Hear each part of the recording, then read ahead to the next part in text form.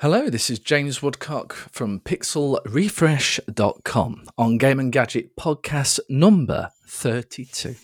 Today, of course, I have with me my co-host, Tony Warrener, one of the founders of Revolution Software. Thank you again for joining us, Tony. Good evening. Nice to see you. Good evening. For what is the last podcast of 2023 before we both put our feet up, enjoy Christmas and the New Year. But of course, up until that point, we have been quite busy. You've been doing numerous events, and the most recent that I'm aware of that we both attended was the Crash Live 2023. Yes, back in November. Yeah, it was. Which is about a month ago, I think we did this. Sounds about right, isn't it? Wrote about it on November the 19th, so it must have been just before then. But yeah, that was... Ironically, we've known each other for many, many years, and we've never actually met in person. Yeah. I was able to properly shake your hand and say thank you for all your support over the years. Just to give a little bit of history, I first got in contact with Tony basically through developers of ScumVM. And I was looking at the time, the Sam the Sorcerer soundtrack, which is actually a game that was made by AdventureSoft. And I'd just got an approval for that one. And then one of the ScumVM team, I think it might have been Eugene Sandalenko, who's actually been on one of our earlier podcasts representing ScumVM then, said, well, have you thought about doing Beneath Steel Sky? Which is by Revolution Software, and that uses MIDI. You could have a look at doing the soundtrack for that as well, and making that sound nice in terms of I can create recordings in audio rather than using the built-in MIDI tracks and give some consistency for people. And I said, well, yeah, I can give it a go, but I always like to get permission to release the soundtracks. So everyone I've released has always had permission. And to get the permission, I got routed and eventually landed on this very kind gentleman called Tony Warrener. And that's kind of progressed into many years of knowing each other and discussing various things. Tony written a little bit of a book. So before he did his own book, maybe he's forgotten about this, I was writing a book many years ago, and you wrote a couple of pages about game development. Can you remember that? No. Yeah, there you go. Ironically, then there was the banking crisis, and publishers decided, no, we're not doing anything, and the book never got published. So I had 3/4 finished it, and it never got published. And there's no point in publishing it now because it's all irrelevant. It's so old, and it's about app stores of sort of iPhone 3GS era. But still quite interesting. Yeah. So ironically, there's bits of it on Pixel Refresh in certain guises. And I think I put your interview on there as well. So you can actually read Tony's little part of the book as well on pixelrefresh.com.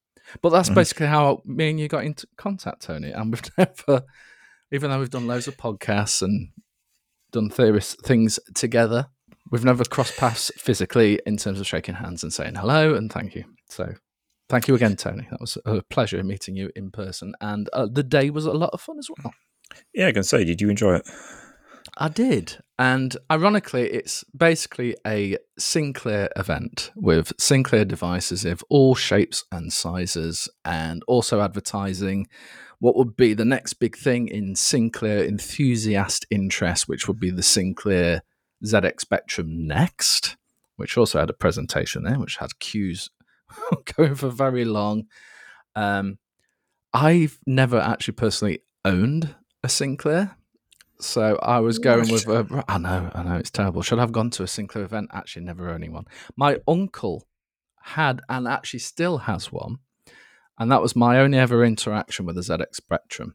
And I did enjoy it, but I think his interest was more into football manager games, which wasn't really my thing. I was more interested in platformers and things like that.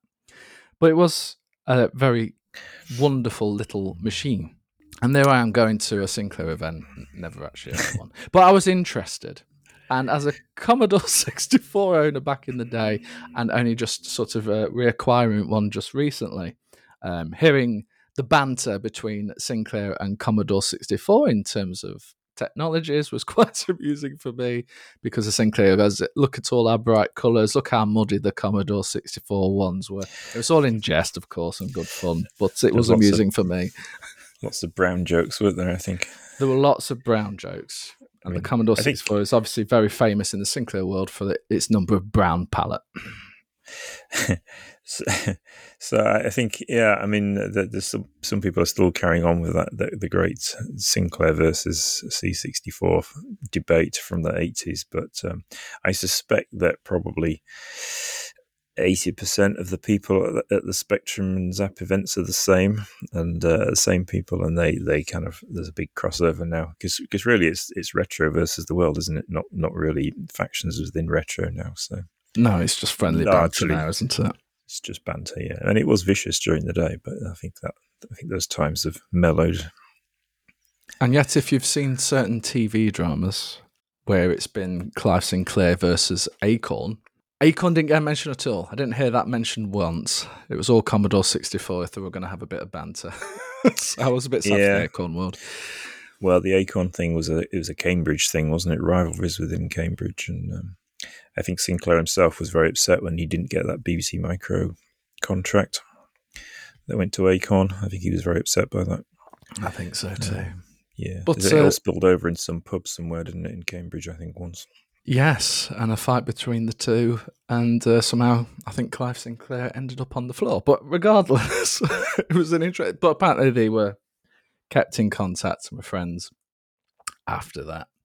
But still, this was a Sinclair event, and it was interesting to see what was happening with the Sinclair ZX Spectrum next and the interest there. So even though it's retro technology enthusiasts, they still wanted a bit of retro, but with a modern twist. And basically that's what the ZX Spectrum next is, isn't it? It's a good machine, and it's it's buzzing at the moment because obviously the second Kickstarter batches have just been delivered or in the process of being delivered to people at the moment. So there's tons of next stuff around. Yeah, I've got mine out, and I've got. I'll show you actually. Ooh, show and tell. Yeah, show and tell. I've just bought a new copy of my of Rodney Zach's Bible Z80 processor. How to program the Z80. Yeah, which you buy it for that book now. You buy it for it's got all the T states of the CPU operations, so it's good for optimizing code. The T states, okay. For those who have no idea what a T state is, what's a T state? Cycles. Like if you want to draw a pixel on the screen, you might, you want to copy it from somewhere to somewhere else. It's like you pick an instruction, a CPU instruction to do that, and the question is how many cycles or T states does that take? So if it takes 4 T states, then that's good. But if another instruction does essentially the same thing and it takes 7, then you would choose the 4 because when you're doing a lot of them in a loop, then obviously T states add up and it makes a big difference on that kind of platform. And then of course you realize that you shouldn't be doing a loop at all. You should just be going move in a big long string of the same instruction to the width of the sprite or whatever, and then you can go even quicker. So there's unrolling loops, it was called, and that's what you need that book for. What you did back in the day. You probably don't on the Spectrum Next now because, as I've been reading, it's got nice funky hardware sprites. So you just need to say draw a sprite here and off it goes. Oh, very nice stuff. Hardware sprites, flipping heck. Yeah.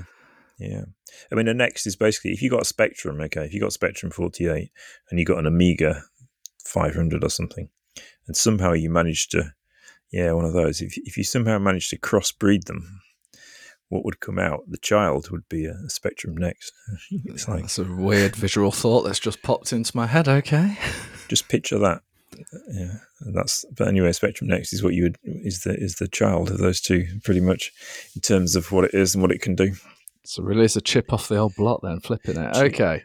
Is it? Well, it is, thankfully. Well, actually, it could have gone either way, couldn't it? Which chip is it? Like in iColor or something, which chip is it going to inherit? And a Z80 is nice enough, and a 68,000 is nice enough. So whichever chip it inherit, it would have been off the block, then it would have been fine. But in this case, it's a Z80.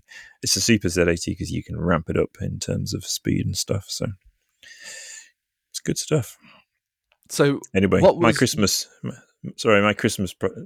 projects we'll be larking about with the next to try and make it work from a programming perspective. And what would be the first achievement for you? As what would be the first thing you'd want to do? Oh well, draw a sprite on the screen, I suppose. I mean, there's a lot of work actually to get an environment set up where you can actually edit source code and build it and run it on an emulator and on whatever machine you're using, Windows in my case. So I'm now a Windows I PC know. owner as well. It's a good job I'm sat down as a Mac OS user you've been, and always very keen on Apple hardware. Windows? What? Hey, I could see you're like, what? I did double check the screen to make sure I was actually talking to Tony Warner. But go on, carry on. Yeah, it's slightly easier on Windows. So, and I need a backup machine, and I need to make sure Wormhole Dungeon runs properly on Windows. So I now have a little micro forum, is it something like that? Micro forum mini PC thing with a Ryzen something in it. Nice, it is very nice. Apart from Windows, but you know. Oh, you were doing so well. and it's. I mean, it's better than it used to be. You can almost have multiple desktops, but it's still a bit of a dog's dinner the way it handles it. But there you go. Okay. Well, at least you're actually using Windows. Maybe you'll grow to love it. But if it's Windows 11, it started off clean and beautiful, and ever so slowly they're starting to spoil it by throwing loads of nonsense on it. This is 10, actually. I thought it was going to be 11. Is 11 exist, does it? 11 definitely exists. It's existed for probably a couple of years now. The biggest telltale sign is the start menu tends to be in the center of the taskbar rather than over to the left. Mine is in the center, but it's definitely Windows 10. Interesting. We'll have to review that later, and you'll have to send me a screenshot or something. Yeah. But very strange, but there you go.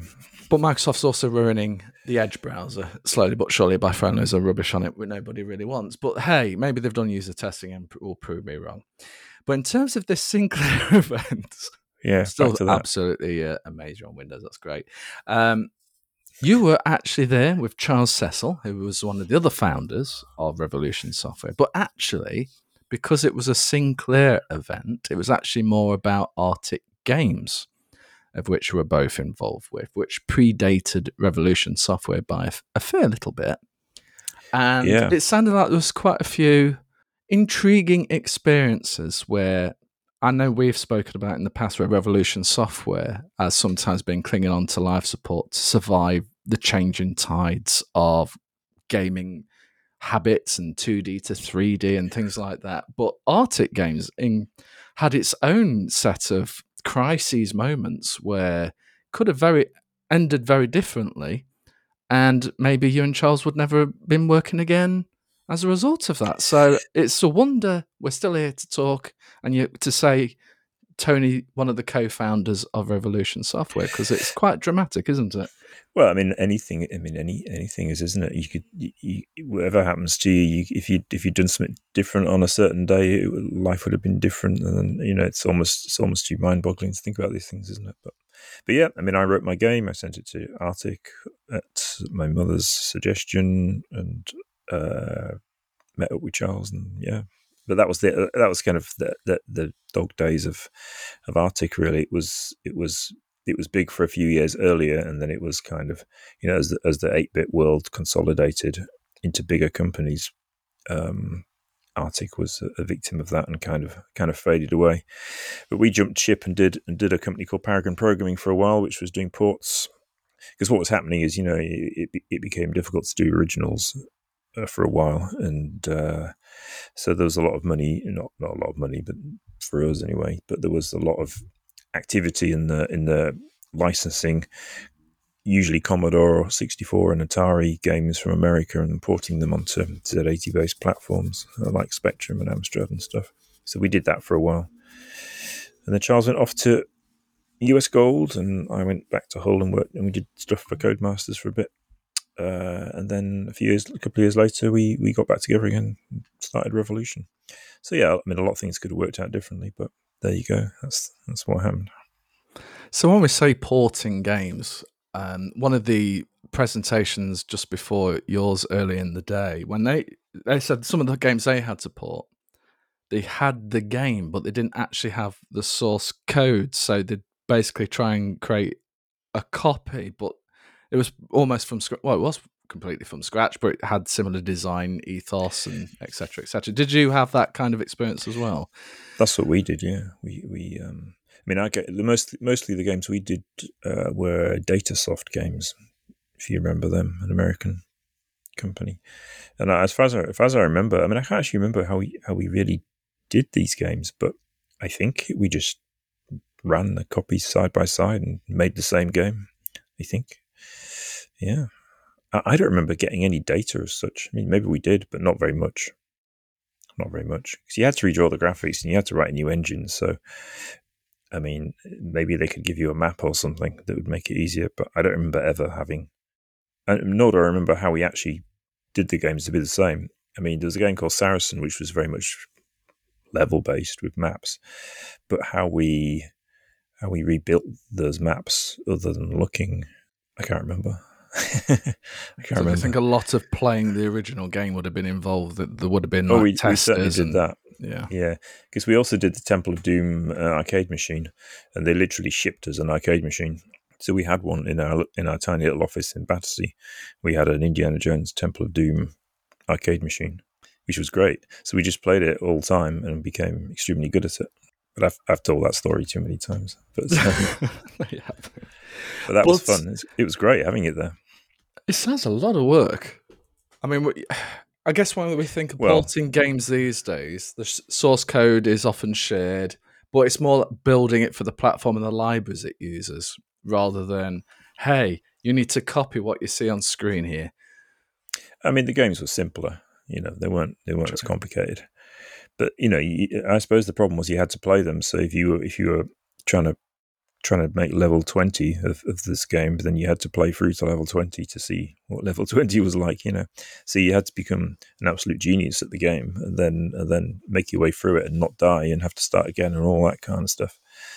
I don't know how we did it. Can't remember. I'd have to go into hypnosis or something to have those memories dragged forward. I mean, I certainly did it, but for several games, but I can't remember how. What, hypnosis? But anyway, well, if you ever go on a hypnosis, we'll definitely record that for the next Game and Gadget podcast, and we'll see what comes out of it, and we'll be very careful what we ask as well, just for you. Yeah, I don't think live streamed would be probably the best thing, but plenty of editing.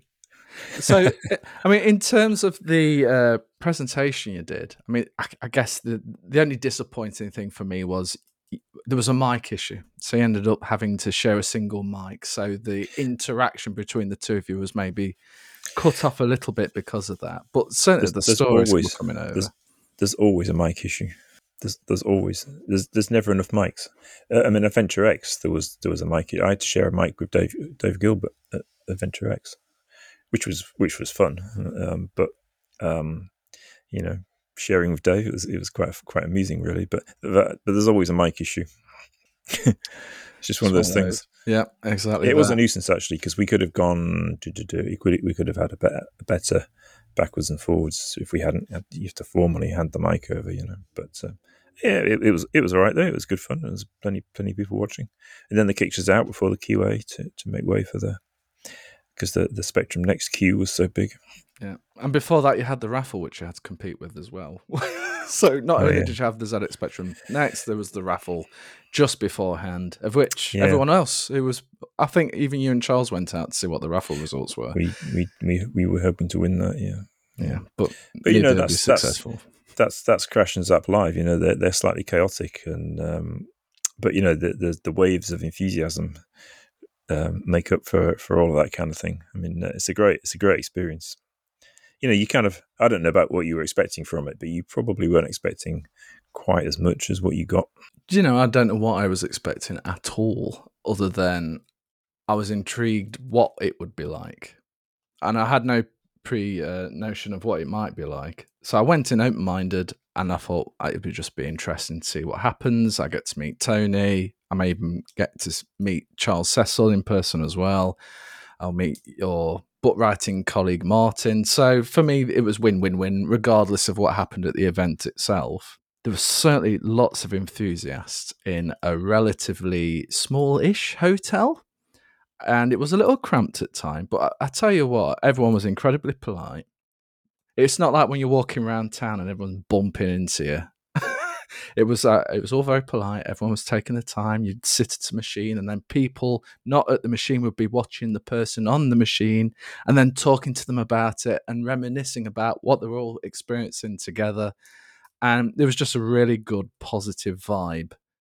Even for a Commodore 64 owner like myself, it was just it was a really good event, and I almost left with a ZX Spectrum myself. But unfortunately, the one I picked up was apparently an original, very rare version of one, untested, £300. So I didn't walk away with that one. I decided I'll get one a little bit cheaper later on. But it's certainly something I want to add to my collection at some point. It inspired me. Yeah. Well, I mean, if you want a next, you can get a 90 quid Expiry one. That's the cheapest way in. Noted. Yeah. In fact, I can show you. I can show you. Oh, my goodness me. This really is a show and tell. Well, I hope you're watching the video one, folks. And if you're listening to the audio one, make sure you just go to relevant parts of the video. And comes back again. Yeah, so there you go. Like magic, here's one he connected earlier. An Xperia Pi, 90 quid, and it plays Specky and Spectrum Next games and all the rest of it. Brilliant thing.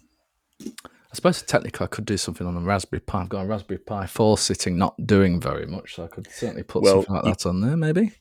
No, because that would be emulating. You could, I mean, you can run an emulator, but that's not an emulator. That's an FPGA. So it's effectively, it's at hardware level. It's hardware emulation. If you can conflate the two. Yeah, don't be fooled by the names of these things. It's not a Raspberry Pi in any way or form, other than the fact that the board sizes are the same. Oh dear! Should they have really called it an Xperia then? In that fact, it's almost like the Wii and the Wii U. It's a bit too close to the nose. It shouldn't have been. It shouldn't have had berry in it or the word pie in it, to be honest, because it's neither of those things. But there you go. Oh dear. Oh well, that's good to know. It's FPGA, and basically anyone who's not heard of FPGA, it's not emulation in the sense we would see it today. It's basically mimicking the hardware or the switching that it does and the cycles as accurate as possible. And some of the calls available for various platforms are amazing. If you've got a Mr. FPGA, which is another board built upon the D10 Nano, this is the one that most people want because that really will do everything up to, even now, the N64 core is running really well. 100% games will open. That doesn't mean they're playable yet. It means they'll open. But there's a lot of games that are now becoming playable, and they thought that was a core too far for the hardware. So FPGA is really exciting, particularly if you're into computers or consoles. Some really old stuff, some newer stuff up to PlayStation 1, Saturn, and now the N64. It's quite a special thing, and I think for preservation, keeping these things going, because I look at my collection, as amazing as some of these hardware items are, I know deep down, at some point, they're going to go pop, and they're probably never going to be recoverable again. And particularly if you've got CD-based consoles, the CDs are not always the best surviving things. It's not like a cartridge where they tend to almost appear to last forever. Cassette tapes may be starting to show some signs of vulnerability as well. So, for preservation, this hardware FPGA malarkey is certainly the way to go for a longer term, actually just playing the games. If you're not interested in owning the specific hardware, I don't need a Sega Saturn. As long as I can play the Sega Saturn games as true to the original as possible, then FPGA is certainly the way to go. It's good stuff. Yeah, that was my unintended sales pitch, but I don't have a Mr. FPGA yet, but that's probably next on my list for 2024, but the boards are quite expensive at the minute, and COVID didn't help with that. I looked at those and thought, that's quite expensive. Yes, but to give you a rough idea, the DE10 Nano, which you need, is about £220 UK cost. Then you need some memory for it, which is probably another 50. then you probably want a proper casing for it. And by the time you add up all these things, you're probably looking closer to £400, which sounds like quite a big investment. You could get close to a PS5 for that. However, the number of things I've purchased where, oh yeah, it looks so cheap. God, oh yeah, 20 quid. Beautiful. I'll have one of those. But then you find, okay, I need the RGB SCART cable. Okay, now I need the replacement modern power supply because the old one looks really flaky. Oh, the tape deck needs a new band on it. Or there'll be loads of other things. And before you know it, that £20 escalated into three figures very easily. You multiply that over a few devices and you basically could have bought yourself a Mr. FPGA. And the Mr. FPGA will play so many different platforms as close to original as possible. And it's evolving all the time in accuracy and range. So look at it that way, and it doesn't seem quite so unsavoury. True enough. But it is unsavoury when you think, oh my gosh, it's £400 plus.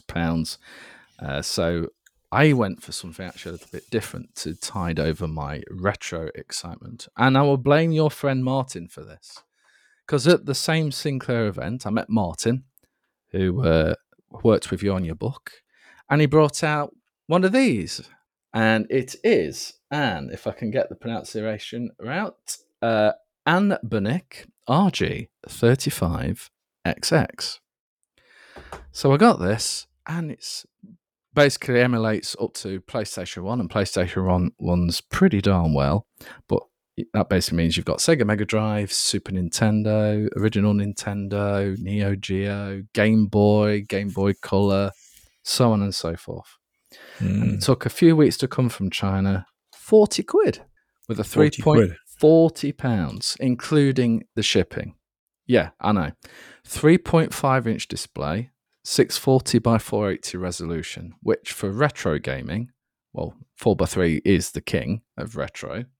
Widescreen didn't really come in until Xbox 360 realm and PS3, really. There was the odd game that broke the procedures of this a little bit, but most of it was 4x3, particularly go further back than that.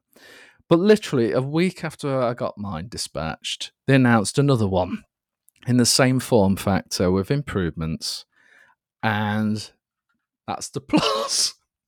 So somehow I've ended up with the original and now the Plus version. So what's the difference?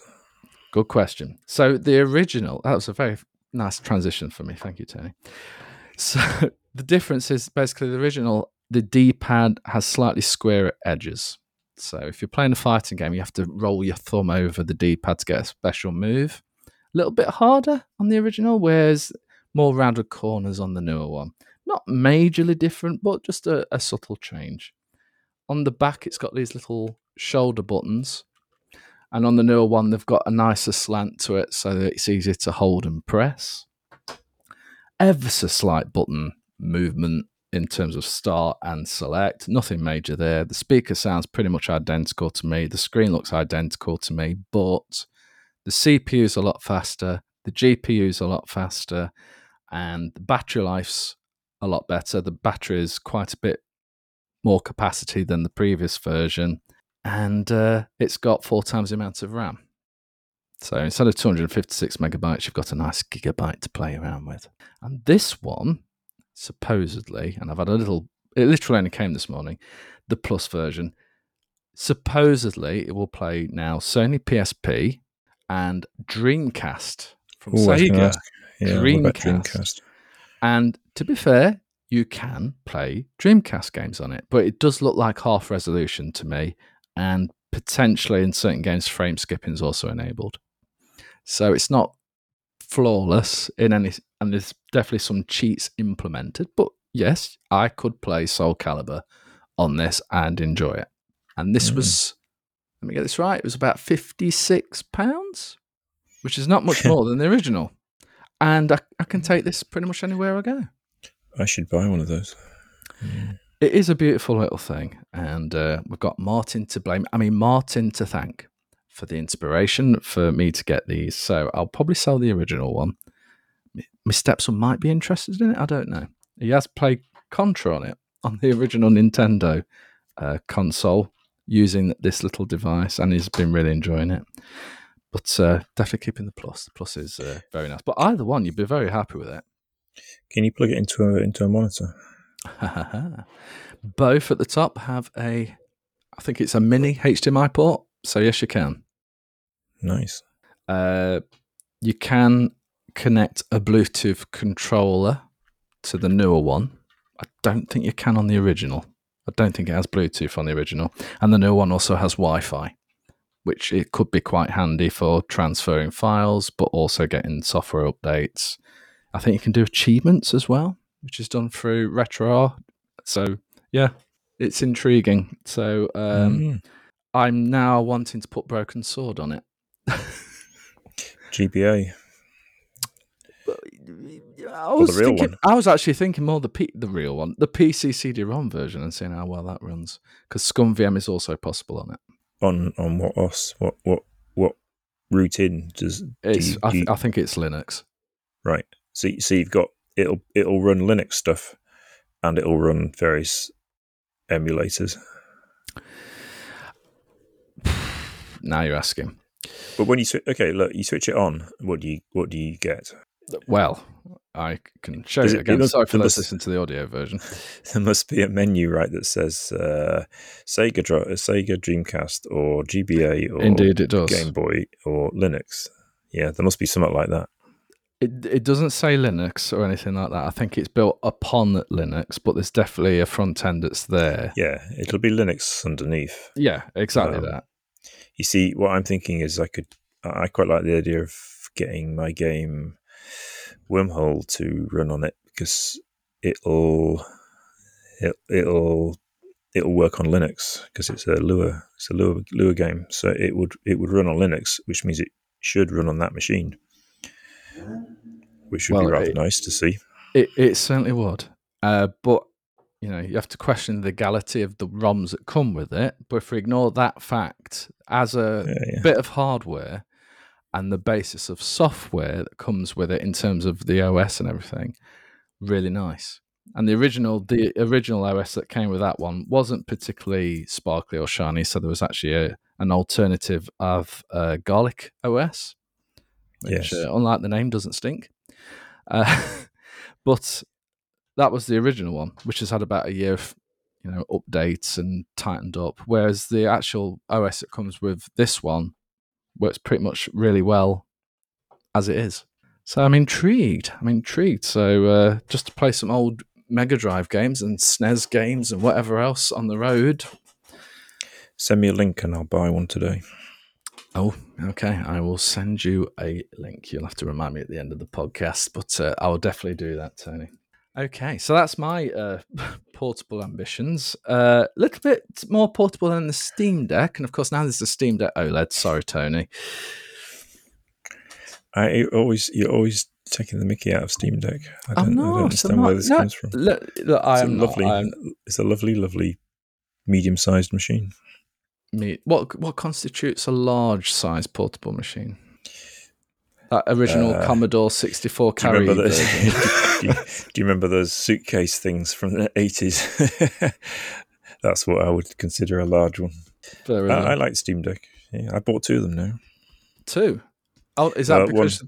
One I'm sending to my friend in Kiev, which has proven to be an extremely difficult thing to do because it's Kiev and it's a device with batteries in it, and courier firms won't touch things with batteries. Dangerous goods. Because they'll surely blow up and take the plane down with them because of the Galaxy Note 15 years ago, whenever it was. So sending anything to abroad is difficult, but sending things to Ukraine is even more difficult. But we think it's going to go via the normal postal system, but it's currently sat in limbo. And my friend Ruslan is going to help me get the Wormhole running on the Steam Deck if he ever gets that machine. That sounds like a good excuse to fly to Kiev. Yeah, except you can't. You can't? I don't know. I would go, but and missiles be damned. But you can't just fly to Kiev. Not unsurprisingly, given Oh, that of the course it's in Ukraine, isn't it? Sorry, my brain went blank then. Of course it's in. Yeah, of course. because there are missiles flying all around the Yeah, place. okay, yeah, that's probably even more dangerous than the It's battery in the Steam it's Deck. it's tricky. Yeah. The battery and the Steam Deck's the least of your problems. So it's a faff to get there, but I would go. But it's a difficult thing to do. Yeah, no, can you tell it's Friday afternoon after work? Yeah. Should have picked up on that earlier. I do apologise. It'll be Christmas soon. It will, which is probably also making me tired because there's so much going on up to the event of Christmas as well. But Tony, so you've got James, ambitions for, that's me, ZX Spectrum next, and I do. coding. I'm brewing up towards something on next year, possibly. And how's your game coming along? So you've name dropped it a few times, but actually in this podcast, you've not actually given a great deal away. There's been some snippets appear on, I think it was Instagram and possibly Mastodon as well. TikTok a little bit. TikTok, I'm not on TikTok. That was my limit in social media. I couldn't go onto the TikTok world. TikTok's quite good actually. Yeah. It's scary at first because it's in your face, but it's quite good as TikTok, and it's very good for game discovery, is what they say. So if you're gonna self-publish a video game, you really need to be on TikTok. And the beauty of TikTok is you can just throw any old stuff at it and see if it sticks. No one's really judging you on quality. It's not like YouTube where if you're a YouTuber, you have to put a lot of work into it. To really be a YouTuber, you have to do it professionally and look good and all these things. TikTok's not like that. TikTok, you just sling stuff and see if it works. But there's a lot of people on it, and stuff can go viral very nicely if you catch it right. So if you look at Get the Games World, people put a lot of effort into their TikTok presence, just because it's a great way of discovery, and discovery is everyone's problem at the moment. So yeah, TikTok. There was a little bit on there, and as I move towards my demo, which will be Q1 next year, having replaced Q4 of this year, Q1 of next year, there'll definitely be a demo of Wormhole, and people will be able to play the first bit of it, see what they think. But isn't the beauty now is there's no crunch time. You set the release dates, and you've got no pressure from anybody else to work 24/7 to get it out the door. Yeah, I mean, you obviously get, in the way that a publisher makes you crunch to finish a game so they can publish it and make the money back. Obviously, if you can take forever on a game that you're writing for yourself, but you might starve to death in the middle of it. But there's little annoying practicalities of like that. But yeah, it's not quite the same as the old world where they were really whipping everyone to get games out in time. It's just slightly different, yeah. But it's quite a complex game. I mean, it looks very simple, but it's actually quite complicated underneath. So, ideally it would be like a 5-person team, but it's just me, so it tends to go a bit slower than you would wish. But there you go. It's doing what I want it to do, so that's all that really counts. So, other than somebody doing a port for the Steam Deck, are you literally doing everything for the game? So I guess there's sound effects and music and graphics, and how's that all tied together? I've done majority of the graphics, but I have an artist now that's helping me fix. He's basically going over my programmer art and fixing things to make them look nice, key things. So there'll be some reasonably good graphics in there, bit pixel art graphics, but quite nice stuff is coming now.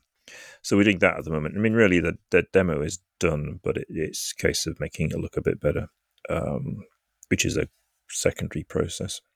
So we're kind of doing that now and refining it a little bit. So it will look all right. And the sound, all the sound is at the moment has come from freesound.org because it's free. And later on, if it I don't know how I'm going to fund the end of it. Maybe it'll be a Kickstarter, or maybe it'll be early access or something like that. But if there's ever any dev money, then obviously I'll get some proper audio. Sounds fascinating. That's where we are with audio. I mean, I mean, audio is very interesting. I'm quite keen on having good audio, but it's ideally you take it down to like quite a low level and start sort of weaving it into the game properly rather than just throwing in a few sound effects. You can really work the audio in at a code level, and do something quite special with it. And that's what I'd like to do. So I'm not doing anything in the least bit clever at the moment in anticipation of doing something much better further down the line. If you see what I'm trying to say. I do indeed. So where can we find out more? Is there any sort of teasers or a page we can go to find out more? Is it just on your social media, TikTok? It's just lying around at the moment. And over Christmas, I'll maybe build up the itch page and itch.io page, and I guess I should make a Steam page as well as I get close to this demo. So yeah, it's coming. But yeah, I mean, I'll throw some bits out on social media. Excellent. We'll keep an eye out for that. Understated with it from a hype point of view at the moment. I'll make sure it's mentioned on Pixel Refresh It list, and I'm sure it'll gather some momentum when they know it's by Tony Warner, one of the founders of Revolution Software, involved with Arctic Games, Paragon Games, and the list continues. So what would be your publishing brand if you were going to create something for yourself? Warner & Co., like the safe you had in Broken Sword? It would be UFO Spares. UFO Spares, of course, which you've got also now, haven't you? Yeah. Well, Product 1 was the book. Product 2 will be potentially Wormhole Dungeon. And there you go. Yeah. So, actually, I tell you what, I've got a really great piece of artwork for the box, because I'm going to do physical versions of it, proper boxed copies of it. So I've got some really great cover artwork. So I might share that over Christmas. I might do. So if all goes to plan, what systems would you like to port it to? What would be the dream? The first one is PC. So, PC formats and Steam and all that kind of thing, and Steam Deck. And that's like the top end, I suppose. If it was like a mega success, then you kind of look at things like Switch, which I think is probably almost worth doing. And if it was like a stunning mega success, then you got the current consoles, but I can't see that really. Although it would be great. You have to be a certain scale to deal with those machines because they're quite difficult. So if it's a reasonable success on PC, then I guess it would be amusing to do an Amiga version, which would be difficult, but possible. Dreamcast would be quite easy, I think, and I believe that's worth doing. Again, do some proper boxes, Dreamcast specific artwork, and nice Dreamcast. Well, Dreamcast is probably a more logical start before even a Amiga, I thought. You're right, actually. So Dreamcast first, because it's essentially the same thing. It's just Windows, isn't it? Windows there's a lot of CE. Dreamcasts. Yeah, there's words to strike terror into the heart from the dark days. But yeah, it's still Windows, so that's good.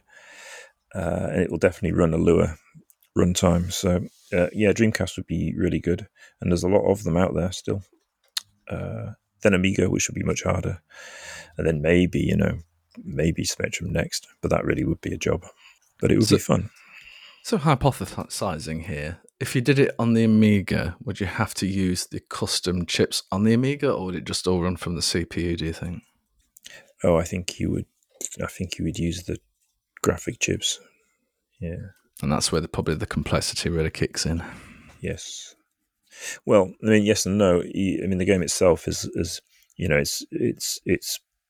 it's high level. So my game will say, draw a sprite at this coordinate, and then that's what all the game itself says, and then you've got a layer underneath that which goes, okay, well we're on Lua, so call the Lua library to draw the sprite, and you rewrite that layer to call the Amiga to tell the Amiga however it will draw a sprite to draw the sprite. And the game itself never knows that it's not on an Amiga, that it's on an Amiga or it's not on a PC. It doesn't know what it's on. It just says draw a sprite, please. And then whatever platform it's on gets told to draw the sprite. And that will work all the way down to the Spectrum Next, which is also, it's got little hardware sprites. So there'd be a lot of other considerations because probably the Amiga version would need to be in at the very well. Maybe it could be C, but I don't think it would run. I doubt it would run the Lua runtime on the Amiga. So one way or another, it would need recoding. So that would be a big job. Yeah, start with Dreamcast. Yeah, definitely start. Yeah. And there's a lot of Dreamcast enthusiasts. I love my Dreamcast. It was never really got the full appreciation, I don't think, at the time. Because as soon as the PlayStation 2 came out, it's very true. It's a hugely underrated machine. Yeah, and it was a shame what happened to it and what happened to Sega as a result. All those things. It should have been a great success, and it probably could have been. I've not looked at the history of it too much, but yeah, I guess the timing was wrong. I think it was more complicated than that, even as in before the Dreamcast, there was the Sega Saturn, which didn't do particularly well in Europe or the US, although in Japan it did well. But more problematic, I would say, is there was the 32X, which was the bolt-on for the Mega Drive, which came out at a confusing time when around the same time you had the Mega CD and then the Sega Saturn not far off as well. So there were all these similar technologies. You had 32-bit in a cartridge-based part. Then you had the CD part, which would give you more storage for games, CD audio, and other features. 32X would give you slightly better audio as well in certain features. But then the Saturn was around the corner, which was a complete replacement console. But that was really hard to develop for because of the architecture, the way it was set up. So if you sort of factor all that in, the Mega Drive did really well, but then they confused it with the 32X, the Mega CD. Then the Saturn came along more expensive than the PlayStation 1, and we know what happened with the PlayStation 1. That was immensely successful. And they just walked up to the podium and said, £300 or $299 or whatever it was. Yeah, well, the PlayStation 1 killed a lot of things, didn't it? Yeah. Point-and-click adventures being one of those things. Although Broken Sword is on the PS1. It is, yep. It did very well. So it was... Ironic, I don't think it was the console that killed it. It was publishers that killed it because they thought, we're only going to be interested in 3D now. That's where the money is. Publishers and magazines. And magazines, yep. Indeed. Ironically, Rayman, a 2D game, was PlayStation 1. Castlevania, PlayStation 1. There was a great Castlevania on PlayStation 1. There were some fantastic 2D games on the Saturn, particularly if you had the cartridge with the extra memory on it. But it was a bumpy era as soon as 3D came along, and 2D could have looked absolutely amazing. And yet, because of this push for 3D, which was very primitive. Yes. When we talk about 3D now, it's completely different. But 3D back then, it was experimental. The controls were very awkward, particularly when you were trying to look around an area within a game. But it was 3D. Yeah. I mean, you could have, those machines, they had the worst 3D ever, but they could have done the best 2D ever. That's the irony. It really is. It was, I mean, thankfully, point-and-click adventures have found their niche again. There's a Broken Sword coming out, reforged. There's a brand new Broken Sword hopefully coming out after that, Broken Sword 6. Yeah. Well, you saw the Kickstarter thing today. I haven't. No. What have I missed? Seen that? No. I've been working today, Tony. That's why I'm so tired.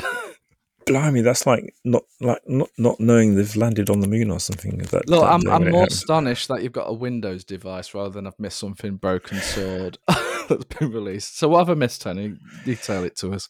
They announced the upcoming Kickstarter, so you can go to the Reforged Kickstarter. Tell me about this project when it launches thing. Excellent. That's all it is, but it's official now. So excellent. I don't think many people knew about it. But it's there now, so you can go and register your interest, and that will be really great because it is the game is really stunning. It's going to be mind blowing, so that will be good. Yeah. So this was So it was originally September, I think, where they said Reforged is going to be a thing with 4K visuals and all the bells and whistles. But no, not heard about this latest revelation. So I will finish this podcast so I can go and have a look and sign up and register for more interest, and I'll probably have to write something about it now as well. Yeah. It's going to be great. I'm sure it will be. Well, Tony, as always, thank you so much for your time. It's been a pleasure as always. Have a very Merry Christmas. And you? And I hope you finally get your Steam Deck sent off to Kiev in some fashion. It's gone. It's gone, but it's sat in some post office warehouse somewhere now. All right, so now it's stuck somewhere. Yeah. We'll see what happens. We'll see what happens indeed. Well, Merry Christmas to everybody else who listens and watches the Gaming Gadget podcast, and we'll see you after the new year. Take care, everyone.